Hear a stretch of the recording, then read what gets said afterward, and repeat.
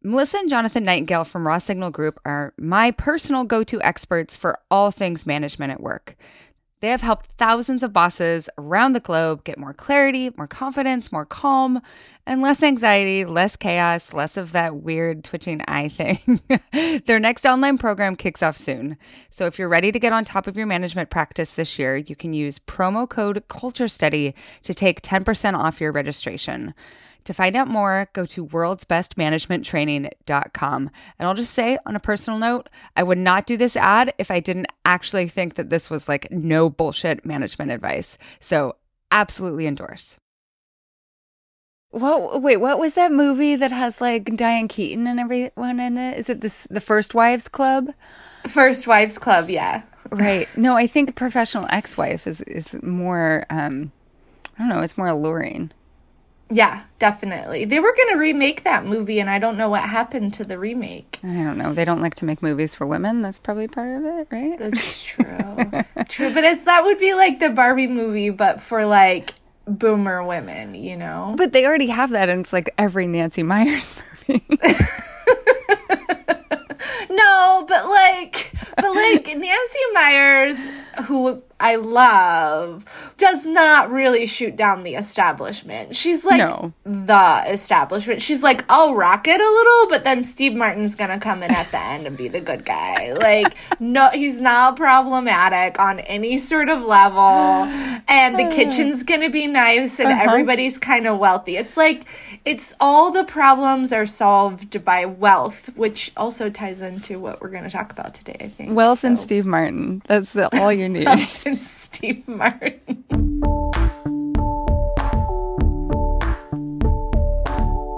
I'm Anne Helen Peterson, and this is the Culture Study Podcast. My name is Liz Lenz. I am an author and the writer behind the Substack Men Yell at Me, and a professional ex-wife. Tell me about your new book, which I actually just finished. I want to hear your description of it. Yes. So my new book, This American Ex-Wife, is it's a memoir. It's also a lot of research, and it's about how divorce is great. You know, I went through a divorce in 2017 that was partially initiated by the election of 2016.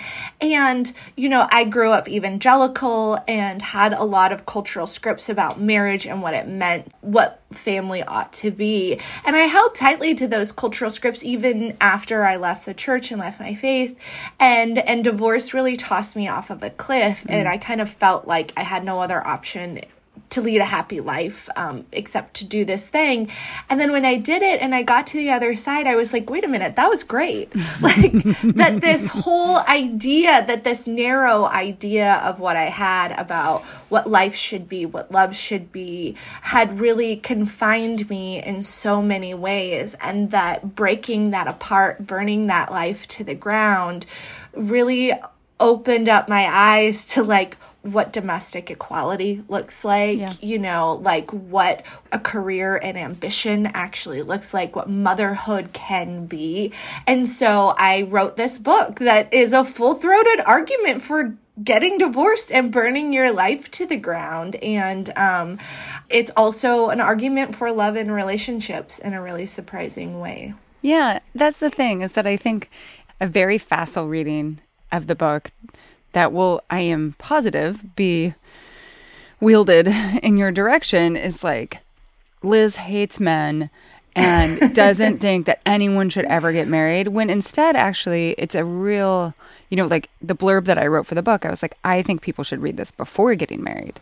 Yeah. Because it allows you to see the really, I think, pernicious ways that marriage can decimate the individual, like can hollow out your sense of self and all, and like what you value, all of these different things, if you're not careful, because it is such a steamroller of an ideological institution. Yeah, and we sell this idea of like love can conquer all. And then, you have, especially we're talking specifically cis het marriages, where like then you get into the institution and you realize love can't conquer all. Yeah. Like love can't conquer the fact that he's not wiping the counter. Like love can't conquer that. And so, I really feel like the book is about dropping the ropes and finding freedom. We have a lot of like in our culture, unformed female rage with no place to go because we don't really want to break down the systems. And I'm saying break down the system because there is something better on the other side. And I do think a relationship that is good will be strong enough to handle a partner quitting a lot of things and reshaping what that relationship looks like. But it takes a serious renegotiation of the terms of your existence. And I think there's a lot of like acceptance of like, well, I'm mad, everything's unequal, but I guess that's just the way it has to be if I'm going to be married to Kevin. And it's like, no, you don't have to. Like that is a facile reading of the system that we've been given. And I think that's what traps us into these boxes. And, I say, break it apart and see what survives. And that's a very scary thing. I think especially for like white women of a certain income bracket, like because we so identify with the system and find security in the system that we're afraid to let go of that system, right? We see how it oppresses us. We see how it oppresses other people even more. But because it like pays our mortgage, we're not going to burn it down. And I think that that's wrong-headed because I think you burn that house down and then what survives the flames is actually like this beautiful life.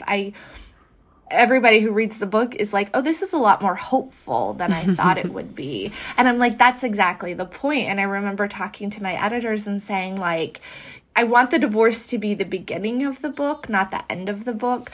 And I want like the happiness and I want the joy and I want this like new home that I've built to be the end of the book because there is a happily ever after. And I do think involves romantic love. It involves relationships, but it also involves a serious renegotiation of, like I said before, the terms of your existence. So the theme of this particular podcast is contagious divorce, not just divorce, but contagious divorce. This idea, this discourse of divorce as something that can run through a community. So to set us up for that conversation, I know that your sister had gotten divorced a couple years before you, but had others in your community gotten divorced? Not exactly. I had an acquaintance, like a mom friend from a mom group, get divorced. Oh, you know what? Now that I'm thinking about it, yeah, my two best friends had both gotten divorced. Okay, there it is. Yes, and my friend Anna, who I quote a lot in the book, Anna had gotten divorced, I think a couple years before, and her wisdom like really guided me through. I mean, she was the one who was like, listen, I'm your friend for forever, but you keep complaining about the same things over and over again, and like you've been doing this for a couple years now, like are you going to change something? Which is hard truth stuff that only certain friends can tell you. But yes, both my friends. And then another one of my dear friends had been in a horrifically abusive marriage many years before and had gotten divorced. So, I think the inclination is sometimes like to think of it as a pathology, right? Because like an illness, it spreads, like, and some people who get it and don't want it and they get it and they regret it, right? Instead of thinking of it, though, this is how I just see it from a feminist lens, is like, it's consciousness raising when one person gets divorced, right? It like makes that life visible, livable, right? It's like a representation of what life can be.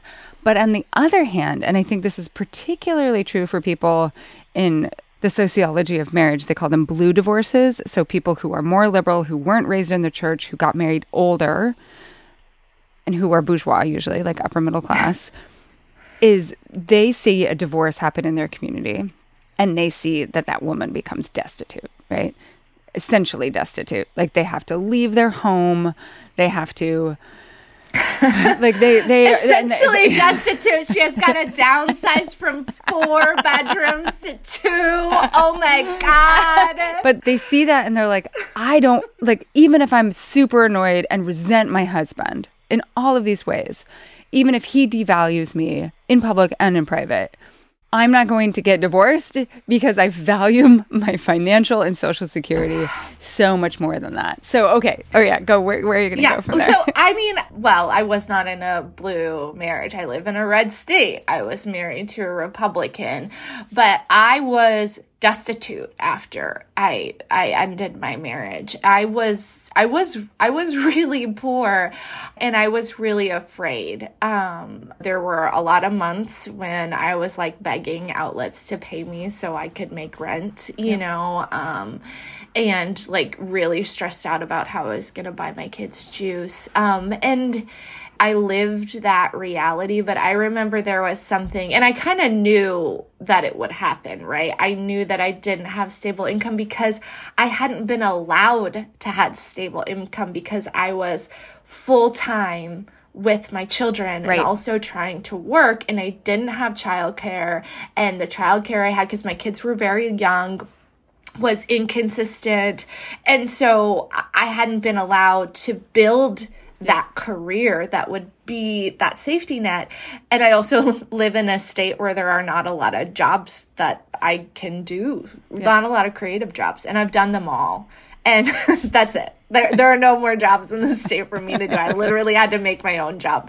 And so, and actually researching for this book, I was really looking at that dip, that income dip. And actually, that's only half the story, right? The post-divorce poverty is only half the story. What actually tends to happen is there's a 5-year dip, and then whoop, the incomes start to go up. And why is that? Why is that? Maybe because women finally have a chance to build their career because they're not parenting an adult male, because actually 50-50 custody is like equality, and you finally have some time to get psychic space and like build your career. I make more money than my ex now because I've had that time and that space and now that energy to build a career. And so in researching this book, I had a lot of women, you know, come to me and kind of whisper like, oh, I would totally leave my husband, but I don't want to lose the house. And I just like, and I understand it, but that also deeply saddens me that like you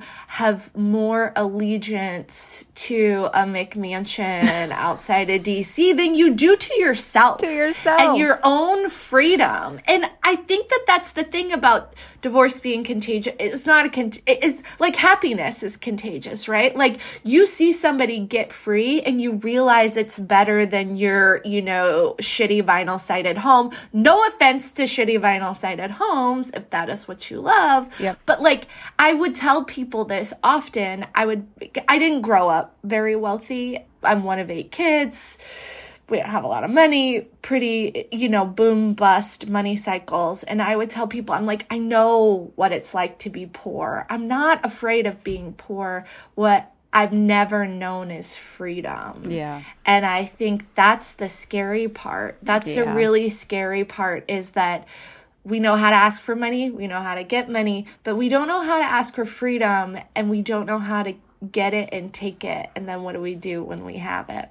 This whole discourse of contagious divorce, as far as Melody, our producer and researcher extraordinaire, can ascertain, it dates to 2010. At least that's like the first kind of percolations of it in the discourse. But then there was a big study in 2013 from Brown University, and researchers found that participants were 75% more likely to become divorced if a friend is divorced, and 33% more likely to end their marriage if a friend of a friend is divorced. So what happened after you got divorced? What did you see? I hate the word contagion because we're talking about it like it's a bad thing. Right, exactly. I think it's great. Like, and I think it's contagious because people see that it's not so bad. Because we've created this whole cultural narrative like, oh, divorce, it's so bad, it's so awful. And then like when somebody gets divorced and like we see how happy they look and we're like, oh, okay, I'm going to try that. Like, what's your divorce lawyer's number? But but what happened was I didn't talk about it for a very long time. You know, I had loyalty to my ex, and it was hard to discuss, and I didn't know how to frame it. And so in true writer fashion, I didn't talk about it until I wrote an essay about it for Glamour magazine. So it was like silence, silence, silence, and then boom, on the internet in front of everyone. And then like that's how a lot of people found out, like a lot of people in my community and friends, and they were like, we didn't know. And I was like, yeah, I'm not going to like update my Facebook to be like, dumped his ass. Seriously. But like, I'm an adult. Although I do respect it when other people do that because I love to gossip. Well, like currently right now, I'm trying to deduce like people who I haven't talked to in a long time, and it would be inappropriate for me to just directly message and be like, are you okay? Did you get divorced? But there is definitely some of that happening in my feed right now. And you're right. Like you can't, it's not, there's no like announcement in the public sphere. You know, here's how you know if it's happened on Instagram. We're going to go on a little side quest here. Here's how you know. If it's a man, he's posting a lot of pictures, like bearded selfies in the woods, or like pictures of him holding a drink by a fire pit, and it's always like moody music, and it's like a lot of changes going on, really reconnecting with myself. Also the gym pictures, like all of a sudden he's at the gym. And for women, it's like a lot of like home, like flowers, and then like all of us, and then if you go back, you know, in their history, like he's suddenly gone. He's totally gone.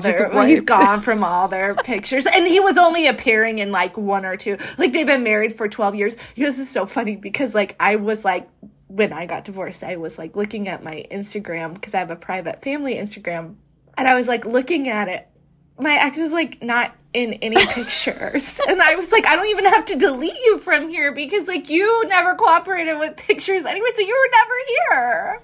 Which is, I don't know, maybe that's a thing. But she's always got like flowers and some like Audre Lorde quote or something like that. That's just like about changes. And I love it. I love the way people find themselves. I know I'm mocking it, but it's also like, I think it's sweet and beautiful and earnest. Well, I also think that Instagram allows people, once it has become public in whatever fashion, it allows them to own the narrative in a way that, like, when my parents got divorced, a lot of people found out because there was a divorce notice in the newspaper, right? Because that's why, like, all the court notices are in the newspaper. Oh my God. And fucking so, like, newspapers. So people can, I know, right?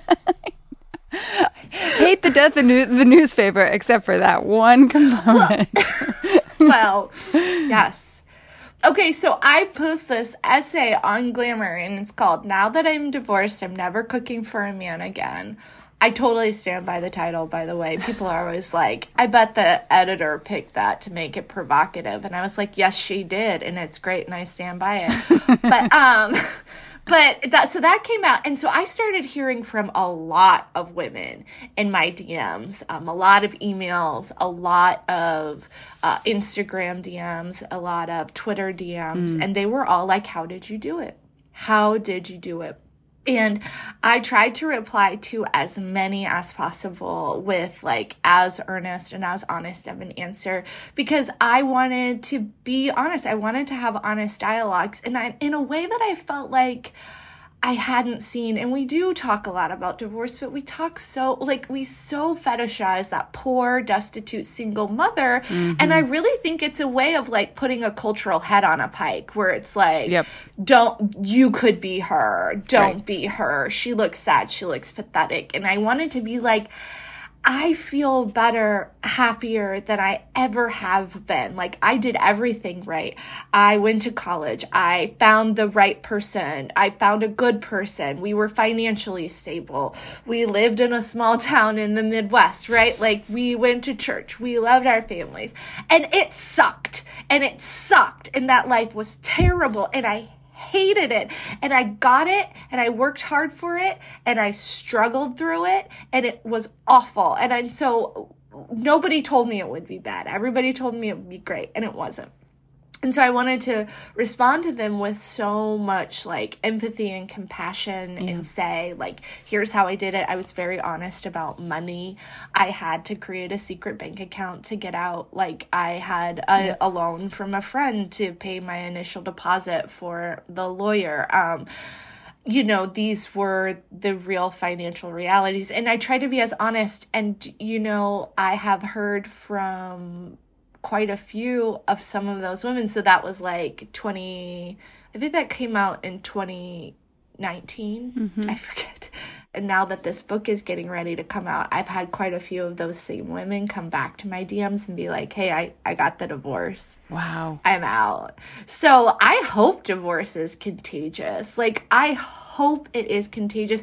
And here's the other part of it. Like, you know, we're talking a lot about like personal lives and feelings, but you know, there are studies that show that in countries that have liberal divorce laws, and so sorry, America is not really one of them. Like, our divorce laws are not liberal, and divorces, it is easier for a 16-year-old to get married in most states than it is for a 42-year-old woman to get divorced. Like, that is just a fact. So, but and in countries depending on the state, there is very little accountability for if you have been the primary caregiver and have put your career on pause, right? So, yes, it's not great. So all those Republicans out there being like, oh, divorce, anybody treats marriage like fast food. It's like, one, French fries are delicious, and two, like, no, we don't, because it's legally impossible. But in countries that have liberal divorce laws, here's what happens. Women earn more. Marriages last longer, and rates of domestic violence are lower. So we talk about it as like a social contagion, but it's actually a social good, because when you set up a society where people are free to make their choices, they make better choices, they don't make choices out of desperation, and they're not trapped in bad situations. And so, like, you want marriages to last. I want people to be in happy long-term relationships if that is what they want. I think there's also other ways of building life that we need to talk about, like, you know, queering our communities and like really kind of like breaking down why we think monogamy is the only answer. But that aside, you know, when you create a society where divorce is just as accessible as marriage, you create stronger marriages, and women get hit less.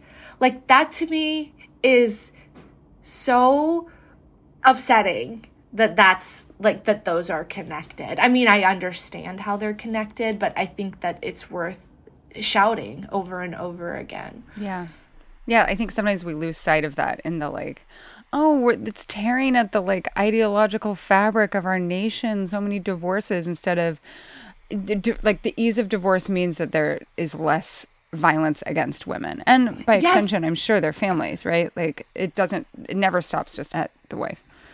And marriages last longer because you're not being coerced into them by a lack of a social safety net, by you don't have insurance, like, or like the cultural narratives tell you that you're not going to be fulfilled until you know, find a man and get a white dress. Like, when those things aren't present, people are more likely to make better relationships and have more stable relationships. So, you know, like, listen, I've got no allegiance to the institution of marriage. I think it is like all institutions. I think it's racist, and I think we use it instead of a social safety net, and I think it's bringing us down. However, if your allegiance is there, there's no reason you shouldn't be for liberal divorce laws, because study after study show that the more freely people enter that institution with choice, the better off they are. All right, so we have some questions from listeners and readers about the idea of contagious divorce. Broadly defined, these are all over the place. So this first question is from Jana. As someone who is literally going through ending a marriage right now in a relatively tight-knit suburb, I can tell you that while I believe divorce is contagious in some communities, it doesn't feel like it is in mine. I'm the only one in my mom friend group who is getting or will be divorced. That's not saying everyone is happy in their marriage, but they seem like they're in it for the long haul. My questions are, what are the behaviors and demographic makeup of a contagious divorce community? Is it true that higher income, higher educated communities, which I am and I'm a part of, are less likely to get divorced? Or is it a life stage, lifestyle thing? So I have some observations on this, but I want to hear yours first, Liz. Yeah, I mean, I think there's a couple of things, right? Like, yes, it is income-based, right? Like couples who have higher education and earn more money are less likely to get divorced, not by much. And I also, as a little caveat, it's important to know that the way we calculate divorce rates is like really haphazard and also super inaccurate. Like I literally was having a panic attack when I was my book was getting edited because the editor was asking like, okay, what is the divorce rate? And I was like, nobody knows. And I was like, oh my God. I was like sweating because I didn't want to get like, I didn't want to get Naomi Wolfed. I didn't want somebody to be like, everything you've written is based on a lie. So I like... Yeah, you read it. I have like 2 pages where like... 2 pages where like, here's how complicated it is. Nobody knows. So, okay, so a couple things like... So I think it's important to know that this is all fuzzy math. Yeah. And the one really fun part about calculating the divorce rate is there's like the mean divorce rate and the gross divorce rate. And it's also because like states don't really keep track of this and they don't always report it back to national statistic collection agencies. And then, like there's a lot of late in life divorces happening now. So how do you calculate that? But like the gross divorce rate is just supposed to be like that raw data. And then the mean divorce rate is basically women reporting their divorces because they're more likely to be truthful about being divorced than men, which is just like a sociological fact that I find delightful. Yes. God bless us all. But okay, so keeping those like kind of that like idea that it's all a little fuzzy. Yes, like people who have money can get a nanny so they don't have to fight over childcare. They can get a housekeeper so they don't have to fight over how Kevin won't wipe down the counters. Poor Kevin is getting beat up on today. But like, it really insulates you from a lot of those things that tear at the fabric. It's easier to pay for a marriage counselor. I will say that it can feel a little lonely, but just wait. It's also like a life stage thing too. Like people might be sticking it out for the kids or I remember a lot of women talking to me and telling me like the realities of their marriages because I was like the divorce lady now, right? Like it was safe to tell me. And I just remember being like, stop. Like, I can't hear about how bad your marriage is because you're never going to leave. And I'm not like, I'm not like your confessor now that I'm a divorce lady. I'm still a human being. But I think like that might be like where this question asker is in this kind of like early phase of renegotiating her relationships with her community, and people are treating her maybe a little weird, maybe a little bit like a contagion. But I also think it's such a powerful symbol of freedom and autonomy, and she won't be alone for long. I think it might take a while to sift out, who those people are. And then, I've had friendships where when I got divorced, a lot of those couple friends kind of just stopped inviting me to things. And then, of course, there was pandemic and shutdown, and I felt really lonely and isolated and a little betrayed. But I had some honest conversations inspired by Anne Helen Peterson's great work on community. I had a lot of honest conversations with my friends where I was like, here's what I need. I need you to show up for me. I feel a little bit left behind. And I don't think they even realized what had been happening. And so I've reconnected with some of those friends, and it's been really great and really healing. But this question asker is not alone. She will soon be joined by at least 1 or 2 others. I'm sure of it. As like a little bit of a backtrack, something that I've observed and that I know I saw in the literature when I was researching the differences in types of divorce depending on income is one of the reasons that lower income people are more apt to divorce is that there actually is more of like their social safety net in terms of close-knit friends and family that can help them with childcare, with staying at their house, that sort of thing. And part of that has to do with the likelihood, as you get more education and as your income goes up, the likelihood to move away from your family also goes up. So it's kind of like this catch-22 of like, I stayed closer to home for various reasons, but also it makes it easier for me to get divorced if I want to, because my support network is right here. And then the other thing too is that like a lot of times people in lower income families, no one has dropped out of the workforce because they needed both parents in the workforce in order to make enough money. So it's not like what I see in narratives of a lot of people who've resisted divorce where they say, I dropped out of the workforce for 10 years, for 20 years. I don't know how to get back in. That is not the stopping point. Yeah. There's also like not quite as much fear, right? Of like the poverty, because it's like, well,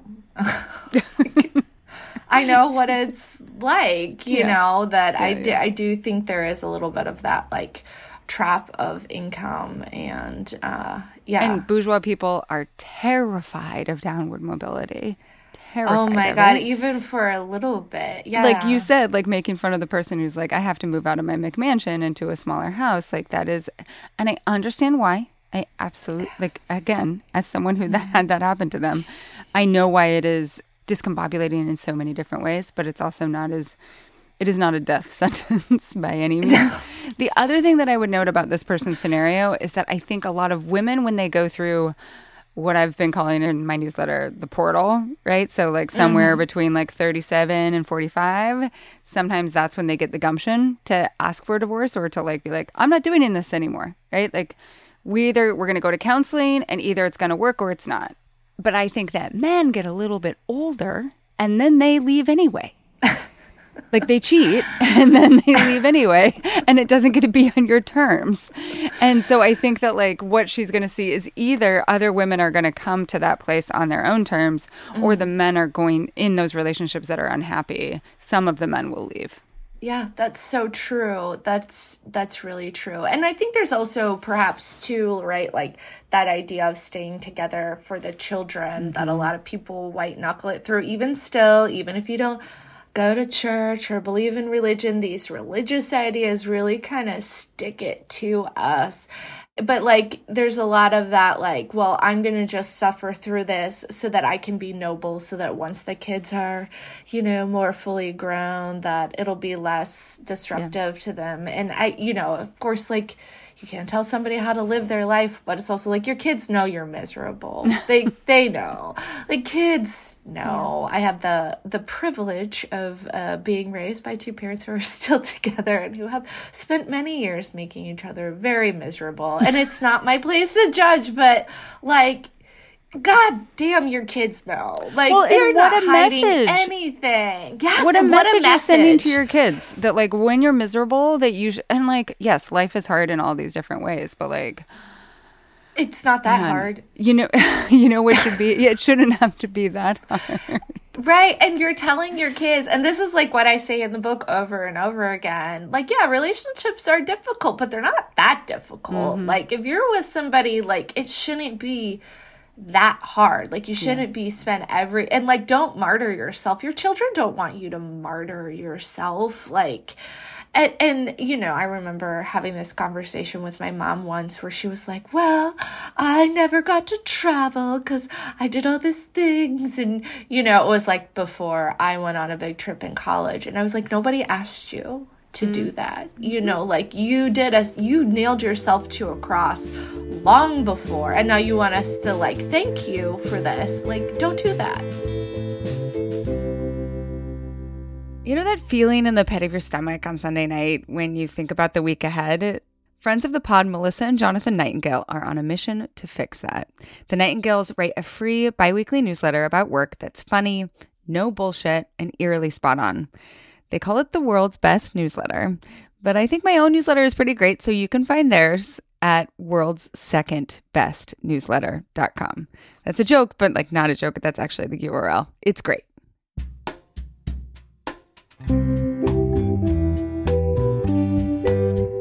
Okay, so our next question we have already answered. So I'm going to we're going to read it. It's from someone who's named Annie, which is also my name. And then I'm going to reframe it a little bit because I think there is something that we can talk about that's related to it. So this is from Annie. Is it perhaps good if divorce is contagious?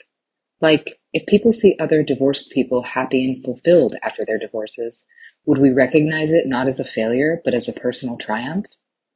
Okay, so my reframing of this is I think there has been a real shift in the way that we receive divorce announcements over the last 10 years. And for all of the shit that we give Gwyneth Paltrow about conscious uncoupling, I do think that that's kind of the beginning of the shift. And it trickles down and everything from like, I would contrast the way that like Heather Armstrong's divorce was received and Joanna Goddard of Cup of Joe, how her divorce was received and how it was framed too. So what do you see there in that? And Glennon Doyle Milton's divorce too. Yeah. I think that the cultural shift around that was like really interesting and powerful. Absolutely. And I think that like, you know, I hear so many people say to me, I don't want to die alone. We all die alone. Like all relationships end, and they end either by like somebody choosing to end it or somebody dies. Often it's not even up to you. Like you could have a partner who just leaves or who tragically has a heart attack. Like life is like full of endings. It's also full of beginnings. And I think this is one ending that for so many years we've pathologized as a failure, but like life has seasons. Things end. Trees fall off. Trees do fall. But also so do leaves fall off the tree. That's the metaphor I'm trying to make. But like, it's not a failure. And I actually think it's a success to look at your life and to say, this is not serving me. And we're a relationship and it's also not serving you.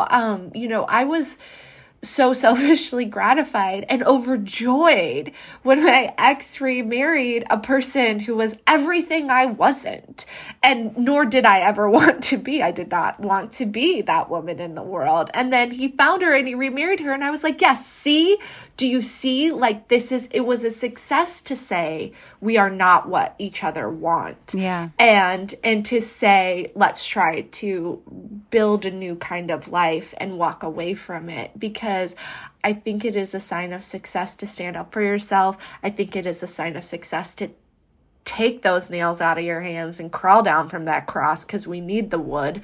But when women do that, we're like, oh, she's so selfish. Like she couldn't, like that's so good. Fine, be selfish. But you're right. Like Gwyneth, God bless her.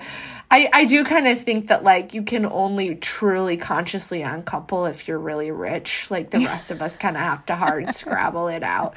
And there's always one person doing a lot of labor to make everything happy and good. Right. And that's fine. Because somebody's doing a lot of labor to make everything happy and good in the relationship. And at least if you're doing it through a divorce, you can eat pasta in bed alone at the end of the night. Like it's like... Okay, so this is a question of how, because in my mind, I think about like the fact that now that there are like divorce trips that people go on, you know, like that is much more of a celebration in some capacities than like we're not going to talk about this is embarrassing and shameful. So this is a question from someone named Cece who's dealing with someone in her peer group's divorce and feels like it's changing things. And I would love your perspective here. Melody's going to read this question for us. How do you navigate two friends divorcing, especially when you and your spouse are equally friends with both ex-partners and they were your best couple friends? How do I relate to recently divorced friends that I've only ever known as partnered or married for a decade and are now suddenly dating in their 30s? What do I do when I thought we were going to be having and raising kids at the same time, but now my newly divorced friends are on a totally new trajectory? So the first thing that I will say before you go into that, as someone who is on a, quote, totally new trajectory or totally different trajectory than many of my friends were in their early 30s, is that you just, like, my advice to this person is just to be the very best friend that they can possibly be to this person.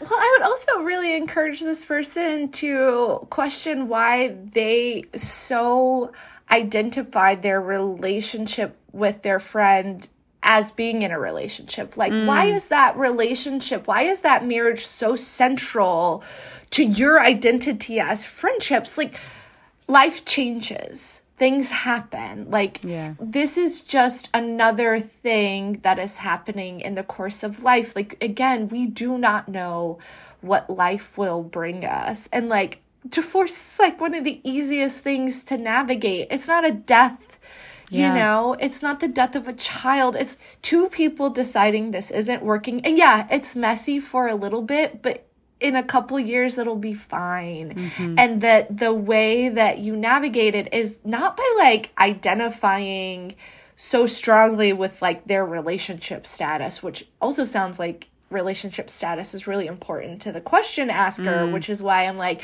I would really think deeply about why this is a problem for you, because I think that's going to get to the core of it. Like, your friends, yeah, they're on a journey and it might be a little sticky for a while. And you can say, hey, it's a little sticky for me. I mean, I remember somebody I know, I live in a small town, so I'm going to have to be a little intentionally vague, but whose partner, they were both involved in local politics, pretty high profile, good friends of mine, and got divorced in kind of a sticky way. And I remember just like navigating that and trying to say to both of them, like, I really value you. I value your friendship. Like, I want to be here for you in a lot of ways. And there were some boundaries I had to draw where I was like, I can't hear you talk like that about this other person. And not in a gaslighty way, but like, we know it could get really nasty. And so things were getting a little, and so I had to be like, hey, maybe I'm not the best person for you to say this to. And, you know, I will say, like, now 7-8 years out, because again, as part of a community, like, we're all in a good place. Like, we all see each other, we all chat. Like, I mean, I know interpersonally it's fine, but like, both couples are remarried. You know, I see them socially. I have really good friendships with the husband's new wife. Like, and it's great. And it's a blessing to my life. Like, this new person who came into my life, that was great. She's one of my best friends now. And I think that, like, understanding that life is long and complicated, and if you're in it for the long haul, just be in it for the long haul. And don't be afraid to say, like, oh my God, this is really hard and I'm having a hard time navigating this because I value you. I value Kevin. Like, we know that people are not always their best selves. So how can we support you? And I think that's okay. Like, life is always going to be a little bit messy and you can still be good couple friends. And it's also, now is not the time to abandon that friendship either, because I think these people, you know, need you now more than ever. And you don't have to be on the same life path as your friends. Like, what a limiting way of thinking of the world. It makes life so much more interesting, honestly. Yes. And I think, you know, that was a gift of divorce, was that, like, when I was married, all my friends were couple friends and we were all having babies, which I had them very young, but I live in the Midwest. So, you know, that's a thing.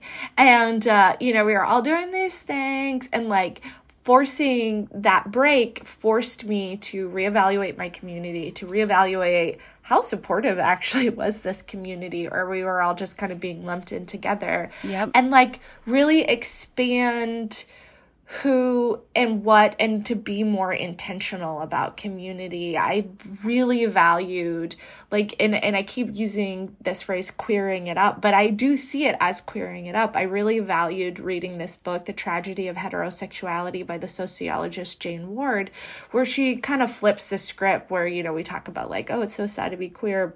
It must be so hard, but she's like, it's actually got to be hard to be heterosexual, because the way you define your relationships in your communities are so insular. And so she really kind of like broke that mindset that I had. And I think it opens up your community where you can have, like, you know, younger friends who are more able to go out with you, older friends, you know, who might stay in with you, like, people who, or vice versa. Yes. Yeah. Or, yeah, exactly. Yes, exactly. Or like people who really want to connect with your kids in a way. And then people who are like, let's ditch the kids. And I think, like, when I talk about queering, I'm not talking about, like, you know, your personal sexuality. I'm talking about breaking apart this heteronormative relationship we have with our communities and our worlds and saying it's bigger, it's better, let's let in some mess and let's let in new ways of being friends and relationships, because I think that's like, it's great. It's awesome.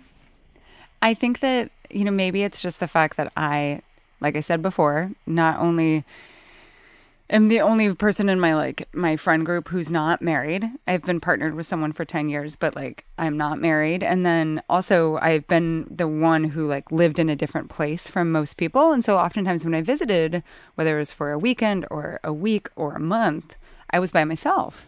Yeah. And it did not take a long time for me to just get totally comfortable with being that person.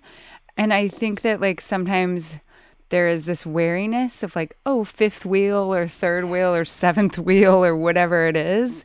As long as you are welcoming and gracious and thoughtful about the presence of that person in your life, it's not weird. It's just a person that's also there. And also think, why is it weird for you? Why is that weird? I remember having this conversation when I had this hard conversation with a friend of mine where I was like, who's still very happily married, and I value my friendship with her and her husband. And she was like, oh, I just thought it would be weird for you to be with couples. I was like, why would it be weird for me to be with my friends? And why would you think that? Right. And it's not I'm this trope in a Hallmark movie where I see two people holding hands in a home and I'm like, everything that could have been, right? That's not how it works. Right. And it's also just yes, I don't want your husband either. That's, God bless, but no, thank you. No, thank you. I want friends, and I want people to talk to, and I want community, but it's not weird. Not everybody has to be one-to-one partnered. I don't know, I just really think that heterosexuals need to just do community more like gay people, and be a little bit more accepting of mess and journey, and not be so they're not with me here, so if they don't have a partner, then it's going to be weird if they come to dinner with me and Kevin. No, and why? Why? And no, also, if anything, they get to sit at the head of the table, which is a great place to sit. So, and then they can tell you stories. It'll be so fun, and everybody's happy. And I don't know. It doesn't. Yeah, it's only weird if you make it weird. All right, if you are a paid subscriber, stick around because Liz and I are going to do advice time. We are answering a question about the protocol when you're getting married, but all your friends are divorced. So, Liz Lenz, where can people find you on the internet, and where is your preferred spot for people to pre-order if they would like to pre-order your book? You can pre-order my book any way that makes sense to you. I know sometimes people, live in communities where it's hard to find an independent bookstore. That's a great way to pre-order the book, is to walk into an independent bookstore and to say, please, may I have this book when it comes out? You can also pre-order online wherever books are sold. Bookshop.org is a great spot, but whatever makes sense to you. And you can find me online at the Substack Men Yell at Me. And I guess since social media is imploding, I also have an Instagram. And but yeah, I'm hiding out in a newsletter for now until morale improves somewhere else. Absolutely. Thank you so much. This is great. Thanks for listening to the Culture Study Podcast. Be sure to subscribe wherever you get your podcasts. I'm telling you, we have so many great episodes in the works, and I promise you do not want to miss any of them. If you want to suggest a topic for the future, or ask a question about the culture that surrounds you, or just submit a question for our subscriber-only advice time segment, you can check the show notes for a link to our Substack. If you want to support the show and get bonus content, head to culturestudypod.substack.com. It's $5 a month, only $3 a month if you're a subscriber to the newsletter, $50 a year, and you'll get ad-free episodes, an exclusive advice time segment, weekly discussion threads for each episode, and a link to a special Google form so that your questions go to the front of the line. Right now, we have made enough to pay Melody through, I think, the end of April. If we don't continue to get subscriptions and ads, we don't have enough money to make the pod. So if you want this pod to continue, we need your help. The Culture Study Podcast is produced by me, Anne Helen Peterson, and Melody Rowell. Our music is by Poddington Bear. You can find me on Instagram at Anne Helen Peterson, the show at Culture Study Pod, and Melody at Melodious47.